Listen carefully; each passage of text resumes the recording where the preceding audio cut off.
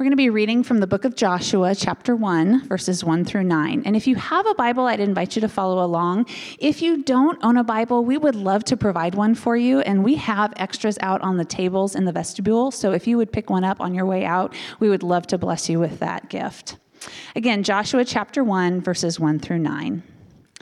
After the death of Moses, the servant of the Lord said to Joshua, the son of Nun, Moses' assistant, "Moses, my servant, is dead. Now therefore arise, go over this Jordan, you and all this people, into the land that I am giving to them, to the people of Israel. Every place that the sole of your foot will tread upon, I have given to you, just as I promised to Moses. From the wilderness and this Lebanon, as far as the great river, the river Euphrates, all the land of the Hittites to the great sea, toward the going down of the sun, shall be your territory. No man shall be able to stand before you all the days of your life. Just as I was with Moses, so I will be with you. I will not leave you or forsake you. Be strong and courageous, for you shall cause this people to inherit the land that I swore to their fathers to give them. Only be strong and very courageous, being careful to do according to all the law that Moses my servant commanded you. Do not turn from it to the right hand or to the left, that you may have good success wherever you go. This book of the law shall not depart from your mouth, but you shall meditate on it day and night, so that you may be careful to do according to all that is written in it. For then you will make your way prosperous, and then you will have good success. Have I not commanded you? Be strong and courageous.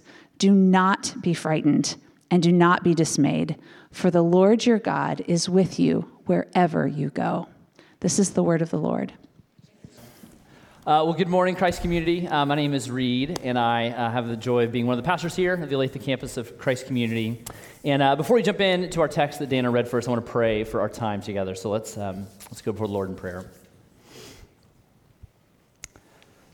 Father in heaven, we do pray in this time, Lord, that you would teach us who you are and who we are in light of you. Lord, for the things that we do not see, would you show us? For the things that we do not know, would you teach us? And for the people that we are not, would you make us, that we might reflect the image of your Son more consistently in all of life? Lord, bless this time. May we be edified by it. May you be glorified as well. We pray this in Christ's name. Amen. So when I was a senior in high school, I began and attempted to do something that I'd never done before. I started bathing regularly. No, just kidding. I did bathe regularly, but no, I attempted to climb a 14er. And for those of you who don't know what a 14er is, it's a mountain peak above 14,000 feet above sea level.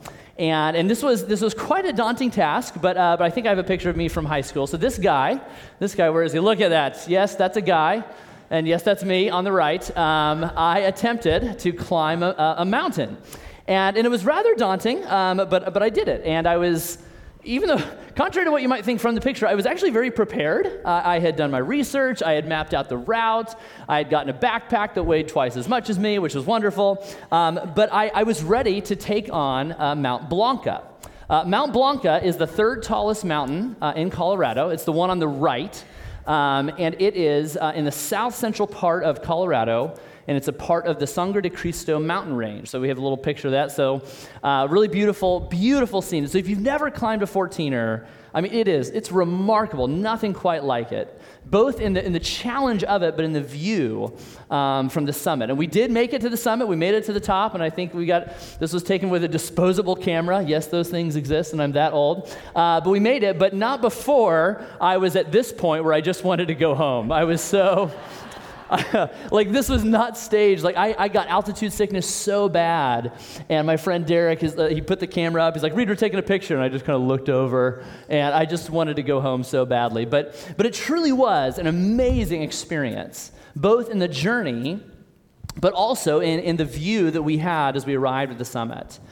And I share this story because in some ways I think my journey on Mount Blanca, that experience is similar to, it's a metaphor, I believe, for the bold faith journey for followers of Jesus. And if you've been with us the past few weeks, we've been exploring this idea of bold faith. And the reason I compare that to this journey on Mount Blanc is because no matter how compelled I was to summit the peak, no matter how prepared and researched and trained and conditioned I was, no matter how much gear I had, my boots still needed to leave an imprint in the dirt at the trailhead. And I had to keep moving forward. I had to begin that journey with an initial step. And if you've been with us, this is actually our third week and our final message in this series on bold faith. And what we've seen so far is that what bold faith requires, two things so far, is a big story, a story that transcends us as individuals, but transcends us collectively. But it also requires a big God, a God that is greater than our fears, greater than our aspirations, and greater than what we can see. And as a church, we, across all 5 of our campuses of Christ Community, we have felt that we are at a place where God is calling us collectively to make a bold step of faith forward. Specifically, as it pertains to procuring homes for our Shawnee Mission campus and our downtown campus, our two, seemingly homeless campuses. And so if you've been with us, we've been talking about that a little bit, and we'll share a little bit more, but we do believe this is a time for us to exercise bold faith, and we want to talk about that in more detail. And bold faith, as we will see from our text this morning, it takes a big step. So bold faith does take a big story, it takes a big God, but it also takes a big step. And not because of any kind of religious compulsion or some kind of spiritual duty or even for the sake of things going well for us. Instead, bold faith moves forward and takes a big step because bold faith moves forward to see God move. If there's anything you take from our time this morning, think about this and unpack this idea. Bold faith moves forward to see God move. And the last 2 weeks, we've been in the book of Numbers, chapters 13 and 14. And we move ahead a little bit in the story of Israel in the opening chapters of the book of Joshua. And I want to just give us a little bit of kind of bring us up to speed of where we are. So from Numbers 14 to Joshua 1, basically Israel kind of rebels against God, doesn't trust God, chooses to rely on their own perspective and understanding. And as a result, they wander in the wilderness for 40 years, putting relatives in the ground, year after year after year for 4 decades. And then, to make matters worse, after 40 years, Moses dies, their great leader, as they're preparing to cross the River Jordan into the Promised Land. Moses goes the way of the earth, as Scripture says. And what's so interesting is that when you read the transition into Joshua 1, God doesn't seem to skip a beat going from Moses to Joshua. If you look at Joshua chapter 1, the first 2 verses, we see the transition from Moses to Joshua. The Lord said to Joshua, the son of Nun, Moses' assistant, "Moses, my servant, is dead. Now therefore arise, go over this Jordan, you and all this people, into the land that I am giving to them, to the people of Israel." So again, it appears that God just doesn't really it's like he almost forgot Moses' name. It's just yeah, let's move on. Yeah, he's dead. The mission must move forward. And while it may appear that God's being insensitive, what God's communicating is that there's no one that is truly indispensable when it comes to God's mission other than God himself. He's not disregarding or being unsympathetic towards Moses, but rather he's communicating no one is indispensable other than God. The mission must move forward, and it will require bold faith to move forward, a bold faith that steps forward. And what I want us to first see as we journey through Joshua 1 through 4 is that bold faith steps forward living in God's presence. Bold faith steps forward living in God's presence. Now, in the opening chapter, chapter 1, which would be the opening chapter, that's redundant, we see this repeat of this promise that God declares 8 times to Israel, that he will deliver them and bring them into the promised land. Time and time again, God is reminding Israel of this promise and that it will happen. And we see it very clearly in verses 5 and 6. It says, "No man shall be able to stand before you all the days of your life. Just as I was with Moses, so I will be with you." And he's speaking to Joshua. "I will not leave you or forsake you. Be strong and courageous, for you shall cause this people to inherit the land that I swore to their fathers to give them." And so this promise is reiterated over and over again, but it is bolstered by this other promise that you probably noticed in the verse, that God will be with them. Yes, I have promised the land to you. It is yours for the taking, but know that I go with you wherever you go. The promise of God's presence bolsters this promise that the land is theirs. So Joshua instructs Israel on what they must do. And God kind of gives Joshua the specifics of what is needed to step forward, to cross the Jordan, and to faithfully follow after God. And if you notice, it's not like God doesn't give Joshua this pep talk, like, all right, Joshua, you got this, buddy. Like, he's not trying to just vaguely inspire him, but he tells him precisely what is needed to step forward in bold faith. And we see that in verse 8. And so this command is given from God to Joshua. This book of the law shall not depart from your mouth, but you shall meditate on it day and night, so that you may be careful to do according to all that is written in it. For then you will make your way prosperous, and then you will have good success. So God is telling Joshua that the more Israel deeply and intimately knows God's law, his word revealed to them, the more they intimately and deeply know God's law, and the more they live in accordance with it, the more they will find themselves being strong and courageous. That there's a correlation between the two. He's not just trying to inspire them to be strong and courageous out of nothing, but for Joshua, and really for God, there is a direct correlation between a deep, intimate knowledge of who God is and how he's revealed himself in his word, and moving forward with bold faith in strength and courage.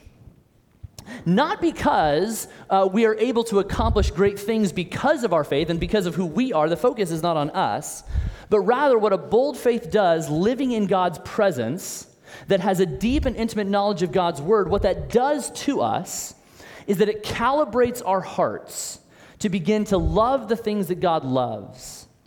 And it begins to clarify our vision to see the things that God sees. This is not just a religious command, know my word and memorize it. God is saying, no, if you are to be bold and courageous stepping forward, you must know me, you must live in my presence. And the way that is done is to know my word. Which is why, immediately following that command, this is what God says to Joshua in verse 9. Have I not commanded you? Be strong and courageous. Do not be frightened and do not be dismayed, for the Lord your God is with you wherever you go.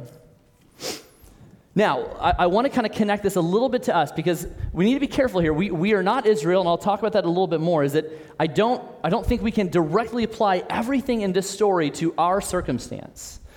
But I believe there are timeless truths that we can see in this story that speak to our current cultural moment and in our time today as the church in 2018. And then the thing that I would say to us in light of the timeless truth of Joshua 1 is this. Is it possible that perhaps the reason we find ourselves out in the cold, the fearful cold of what appears to be God's absence and distance and silence, is it possible that the reason we find ourselves in the fearful cold of what appears to be God's absence, distance, and silence is that we have not warmed ourselves by the fire of his word? Is it possible that the reason we feel that God is distant and far from us, the reason we find ourselves fearful about where we are going, is because we've not rooted ourselves in who God has declared himself to be in his word? You see, in some sense, I mean, the truth is, God is always with us. That there's a silliness even to the prayer, God be with us. And I know what we mean by that because God is always with us. Really, the prayer should be, Lord, open our eyes to see that you are with us. So the question for the people of God in seeking to live a life of bold faith is not, will God be with us? The real question is, will we live in God's presence by listening to and obeying God's word?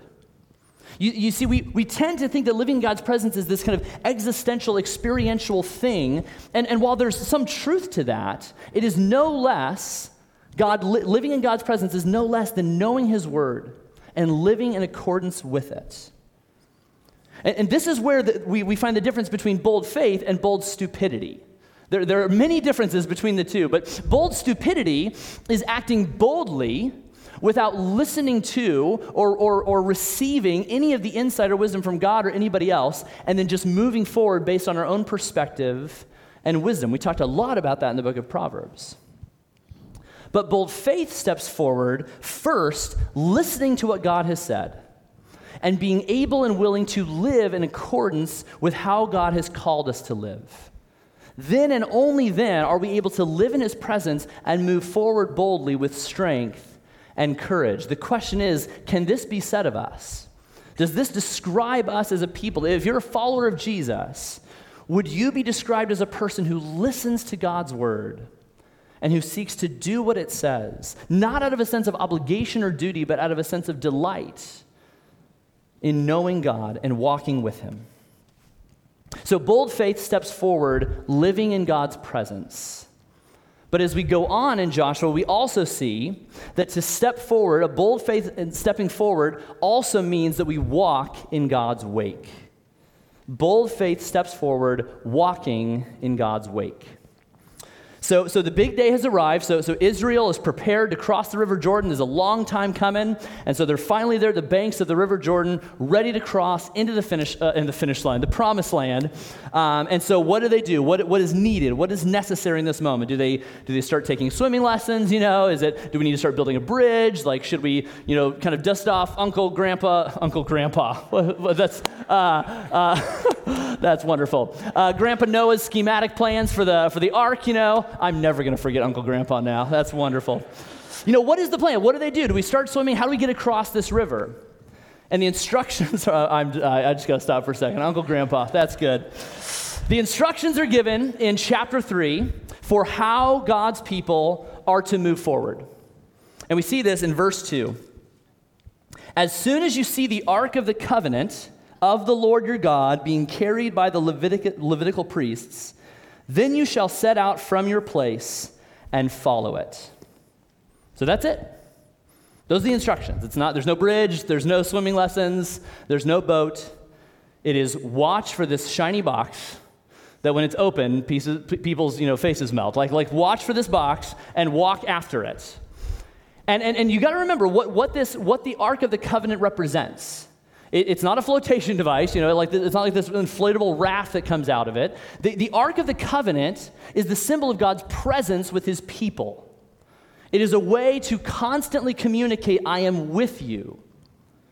And so what this means is that when God says, let the Ark of the Covenant go forward and then follow after the priests as they carry it, what God is saying to Israel is saying, wait, I will go first. I will go first. I will enter into the Jordan, and you walk in my wake. Follow after me. Why? Because you don't know where you're going. You have never been here before. Follow me. God is calling them to boldly step forward, yes, into the Jordan River, not knowing what's going to happen here, and to cross over into the Promised Land, not knowing the enemies they're going to face and what that's going to look like. But God goes ahead of them and calls them to walk after him and to watch and see what happens. Which is why in verse 4, there's this instruction of distance from the Ark of the Covenant. Verse 4 says, yet there shall be a distance between you and it, referring to the Ark of the Covenant, about 2,000 cubits, which is about a half mile or so. Do not come near it in order that you may know the way you shall go, for you have not passed this way before. And so the distance here is not so they have this great view of what's to happen, although that's partly true. What God is wanting them to see is I want you to step back and see me go first so that you can follow after me. This distance is needed so that God can lead them, so that they can know God goes before them, and so that they can walk in his wake. And so the priests are instructed to take the Ark of the Covenant to the banks of the River Jordan and to place the soles of their feet into the river and wait. And then after God's people, they take their first step into the river, God shows up and moves forward ahead of them in a mighty way. And in chapter 3, verses 15 and 16, we see what happens. And as soon as those bearing the ark had come as far as the Jordan, and as the feet of the priests bearing the ark were dipped in the brink of the water, just ever so slightly, And I love this parenthetical line. Now, the Jordan overflows all its banks throughout the time of harvest. It's like, just so you know, this stuff doesn't happen all the time. And then he goes on to record, the waters coming down from above stood and rose up in a heap very far away. And so this is how God shows up. And you just got to imagine, what a remarkable sight this must have been to see the Jordan River split in two, which many of them saw and witnessed before in the crossing of the Red Sea. And I've got to believe in this moment, as Joshua is watching this all happen, as he's the new leader of Israel, I've got to believe that in this moment he's replaying the conversation, the last conversation he had with his mentor Moses before Moses died and went the way of the earth. If you just skip back a few pages, go to Deuteronomy chapter 31, and we'll see this last conversation that Moses has with Joshua. And one of the things that he says to Joshua in chapter 31 of Deuteronomy, verse 7, it sounds familiar. Moses says to Joshua, "Be strong and courageous. For you shall go with this people into the land that the Lord has sworn to their fathers to give them. And you shall put them in possession of it. It is the Lord who goes before you. He will be with you, and he will not leave you or forsake you. Do not fear or be dismayed." That's powerful. And that's the message that Moses gives to Joshua. It's the message that Joshua gives to the people of Israel to move forward in bold faith, not knowing what is ahead of them, but they know who goes ahead of them. And so again, what does this mean for us? What is the timeless truth that this story communicates to us? Well, I believe what it means is that regardless of where we are in life and where we are going, as individuals and as collective group of congregation, is that God will never call us, he will never call us somewhere he has not been already.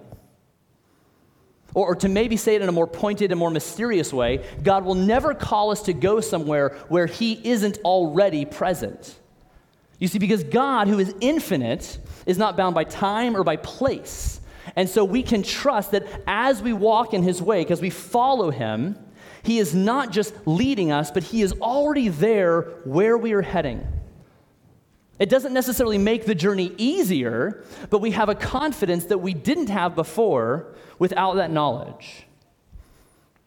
Going back to the story of me hiking, the 14er, if you've ever done some hiking on trails, you're familiar with something called cairns.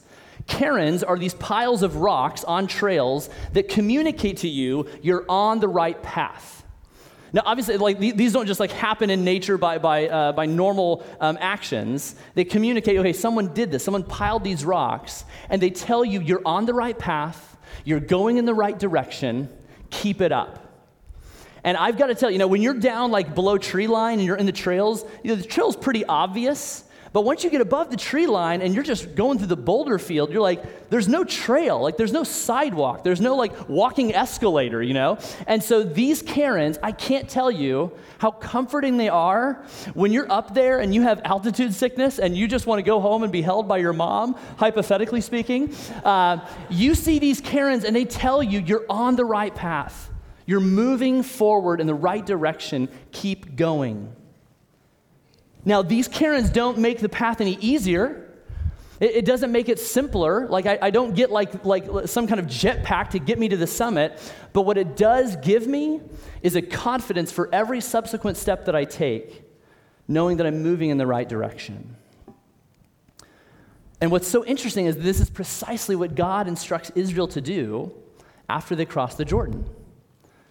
As they cross the Jordan, he tells them to compile these rocks together as stones of remembrance, of memorial stones, to remind themselves and their children and their children's children of the faithfulness of God and who he has been and what he has done.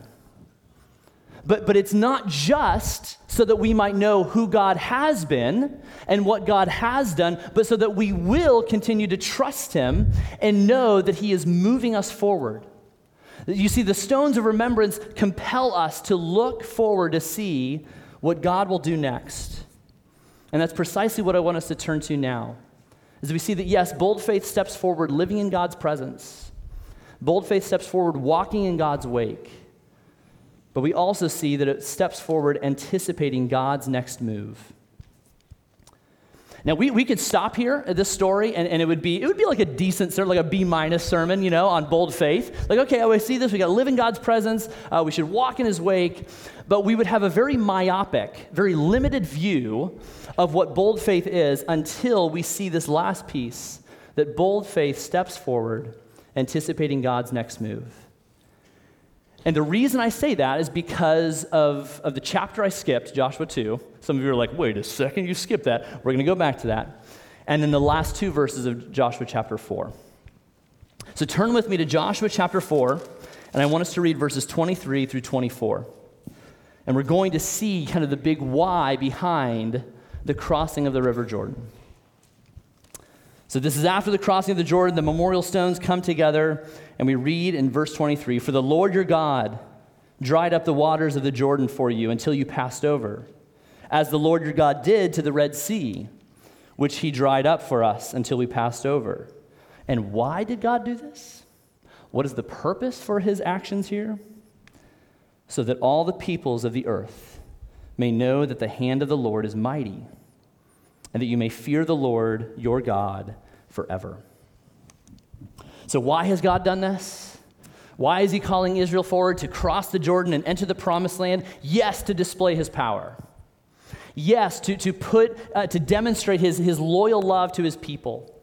Yes, to fulfill his promises. But we must keep in mind that the promise of the promised land is one promise piece of the chain, the link in the broad chain of God's promises. The purpose of the promise of the promised land goes back to what God had promised to Abraham, that through him, through Israel, all the nations would be blessed. The reason why Israel crosses the Jordan into the promised land is so that all the peoples of the earth may know and fear the Lord. This is why God called Israel to bold faith. Not for themselves, not so they could have a mighty nation unto themselves, not so they could have a nice summer home in Canaan, but rather so that the promise given to Abraham might continue to be fulfilled through them. You see, crossing the Jordan into the promised land was not ultimately for Israel. It was for those that they didn't know yet. It was for those not yet born, like you and me. And it was for people like Rahab. So go back to Joshua 2, and we are introduced to a remarkable woman by the name of Rahab. And so the Israelite spies are sent into Jericho to check out the land, to see what they're in store for as they cross the River Jordan. And they meet a woman named Rahab, who is less than a legitimate businesswoman. Okay, so Rahab is an outsider. She's a Gentile. She's a citizen of Jericho, the enemy of God's people, and she's also a prostitute. So many, quote unquote, strikes against her in the eyes of the people of Israel.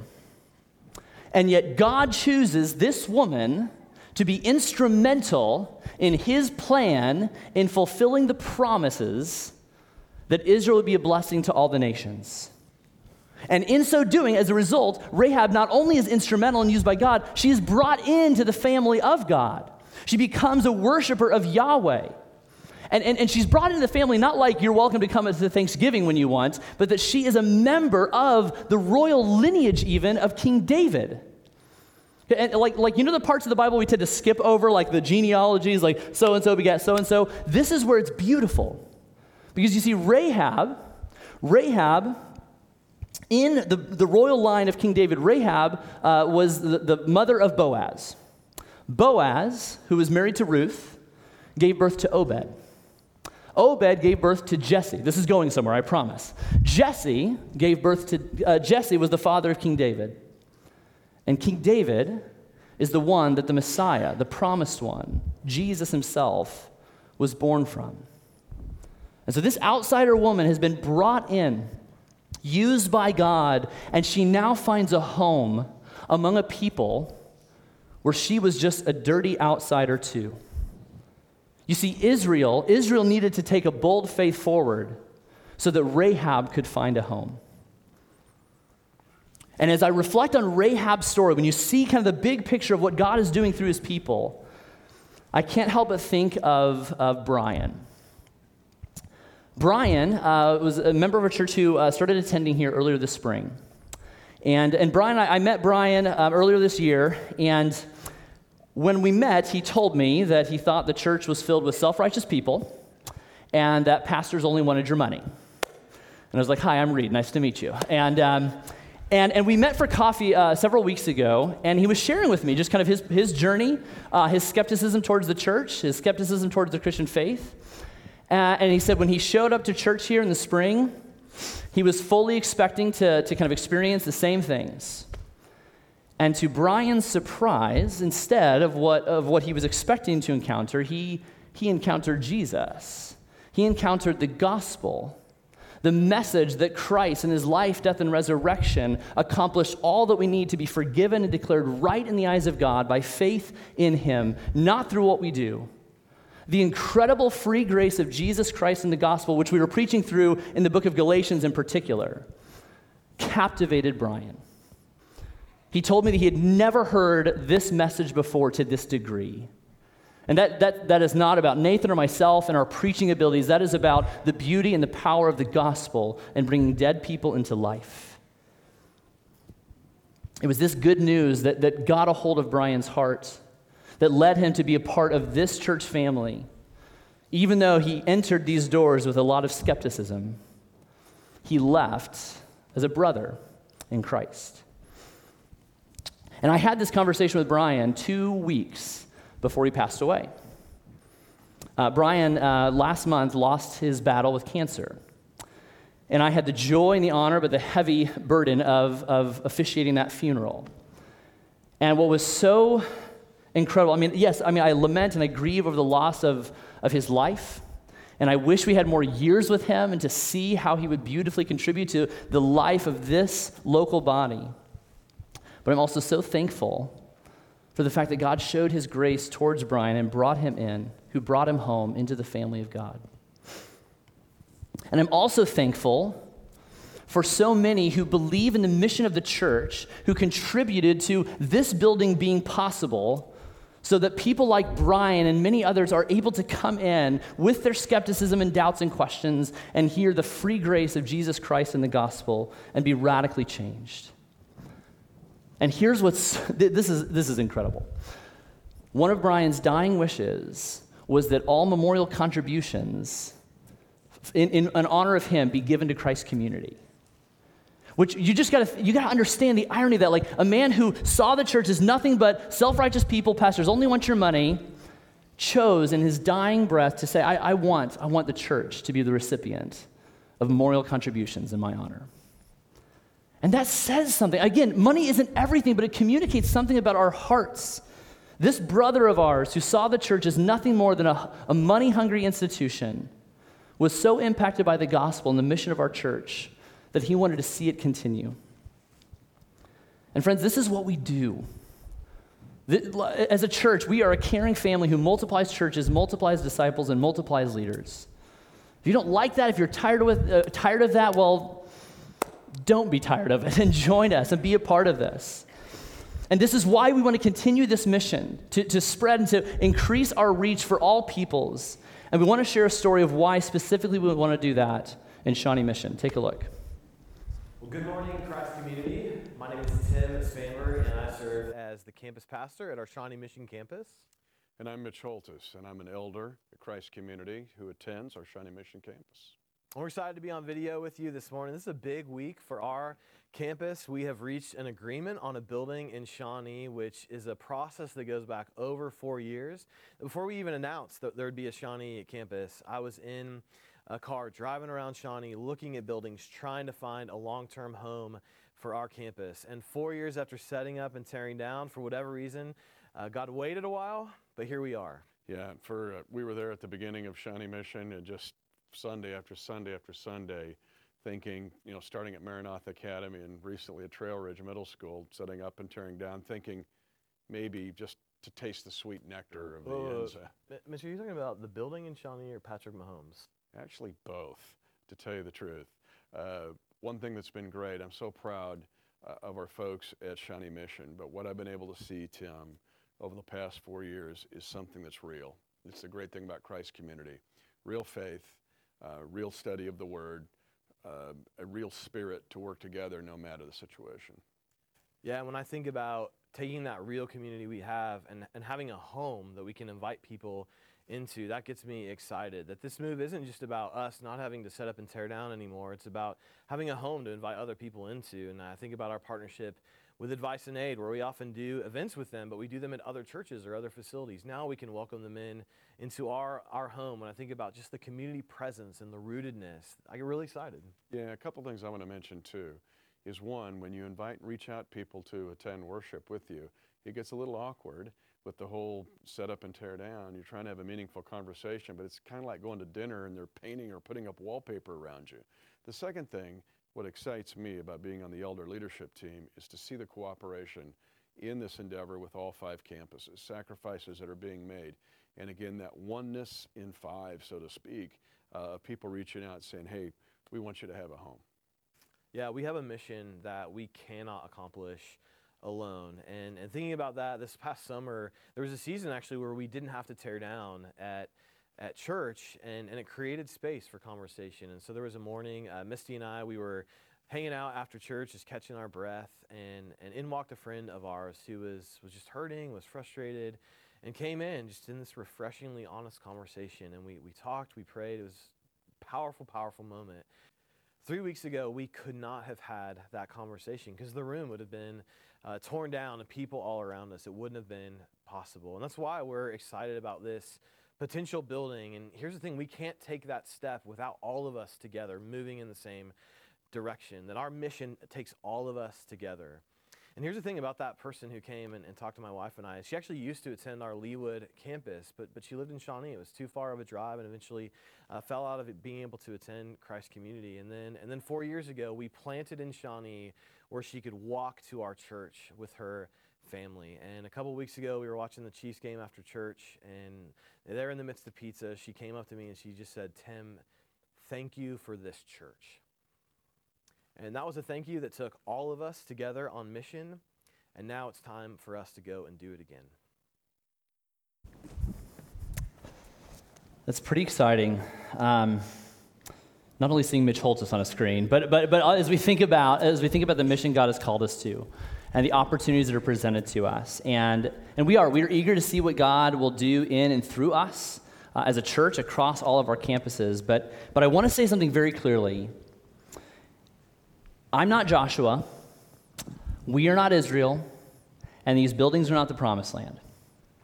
And I know that the church throughout history has used this story in abusive ways to justify things like unlawful land acquisition, the displacement of people groups, and even slavery itself. And that's something, and not only is that an abuse of God's word, but it is an attack on his image, because all people are made in his image. But I want to be clear is that while this story doesn't directly apply to us, it's not like, okay, this is our land, well, let's go for it and take it. It is ours. I'm not communicating that. But there are timeless truths in this story that I do believe speak to us, particularly the idea that bold faith moves forward to see God move. And so I don't know what will happen if we step forward and we put our feet in the proverbial water, so to speak. I don't know if we'll get these buildings. I don't know how all of it will come together, but I also don't know what will happen if we don't. What happens if this is not available to our Shawnee Mission and downtown campuses? But what I do know is this, is that there is a generation behind us whose shoulders that we stand on who are saying, keep going. The mission must move forward. Moses is irrelevant, so to speak. We need to keep moving the mission forward. But I also know that there's a generation that is coming up behind us who need us to move forward, a generation of people whose names we don't know, whose faces we've never seen, whose stories we've never heard, who need us to move forward so that they might come to know the power of the gospel of Jesus Christ. There are Rahabs and Brians who need Christ's community to move forward. The question is, are we able to do that? Because it will require us living in God's presence, walking in God's wake, and anticipating God's next move. And I believe the reason we can do that is not because I can give a motivational speech and get us all inspired and move on, but rather because of the faith in the one in whom our faith is placed. Because you see, Jesus came as the manifestation of God's presence. He's the true and better Ark of the Covenant, if you will. He came to be with us forever, so that wherever we go, we would know that God will never leave us nor forsake us. We also know that Jesus is the one who came as the suffering servant, who looked at the cross that each and every one of us deserved to be nailed to, and he looked at us and said, "Me first. I will go ahead of you. I will endure your punishment so that you can receive the blessings of forgiveness and being declared a child of God." And by faith and repentance in Jesus, we can walk in the wake of God's faithfulness and goodness, knowing that the victory over sin and death is ours through Christ Jesus. And we also hopefully anticipate God's next move in his return of Christ, his reign and rule over this earth, and the establishment of his kingdom that knows no end. This is why we can step forward in bold faith, because we've seen God move before in our life, and we want to see him move in the lives of others. We're eager to see that, so that the whole earth might know God, delight in him with all of their being. So how can we not step forward in bold faith knowing this? Let's pray. Father in heaven, we do come to you. I admit, Lord, I come to you with a sense of fear and trepidation, of not knowing what is ahead of us. And Lord, this pertains to not just where you're leading us as a church, Lord, but I just know in my life I do not live in your presence enough. Lord, listening to and obeying your word. Lord, I know that I do not walk in your wake, knowing that you go before me. And Lord, I know I do not anticipate your next move, trusting that you are at work. So Lord, would you open our eyes to see who you are? Would you root us in your word? Would you give us a confidence in the path that you're leading us in? And Lord, we ask that you would direct our steps in the direction that truly does bring about the greatest good for all people and the glory of your name.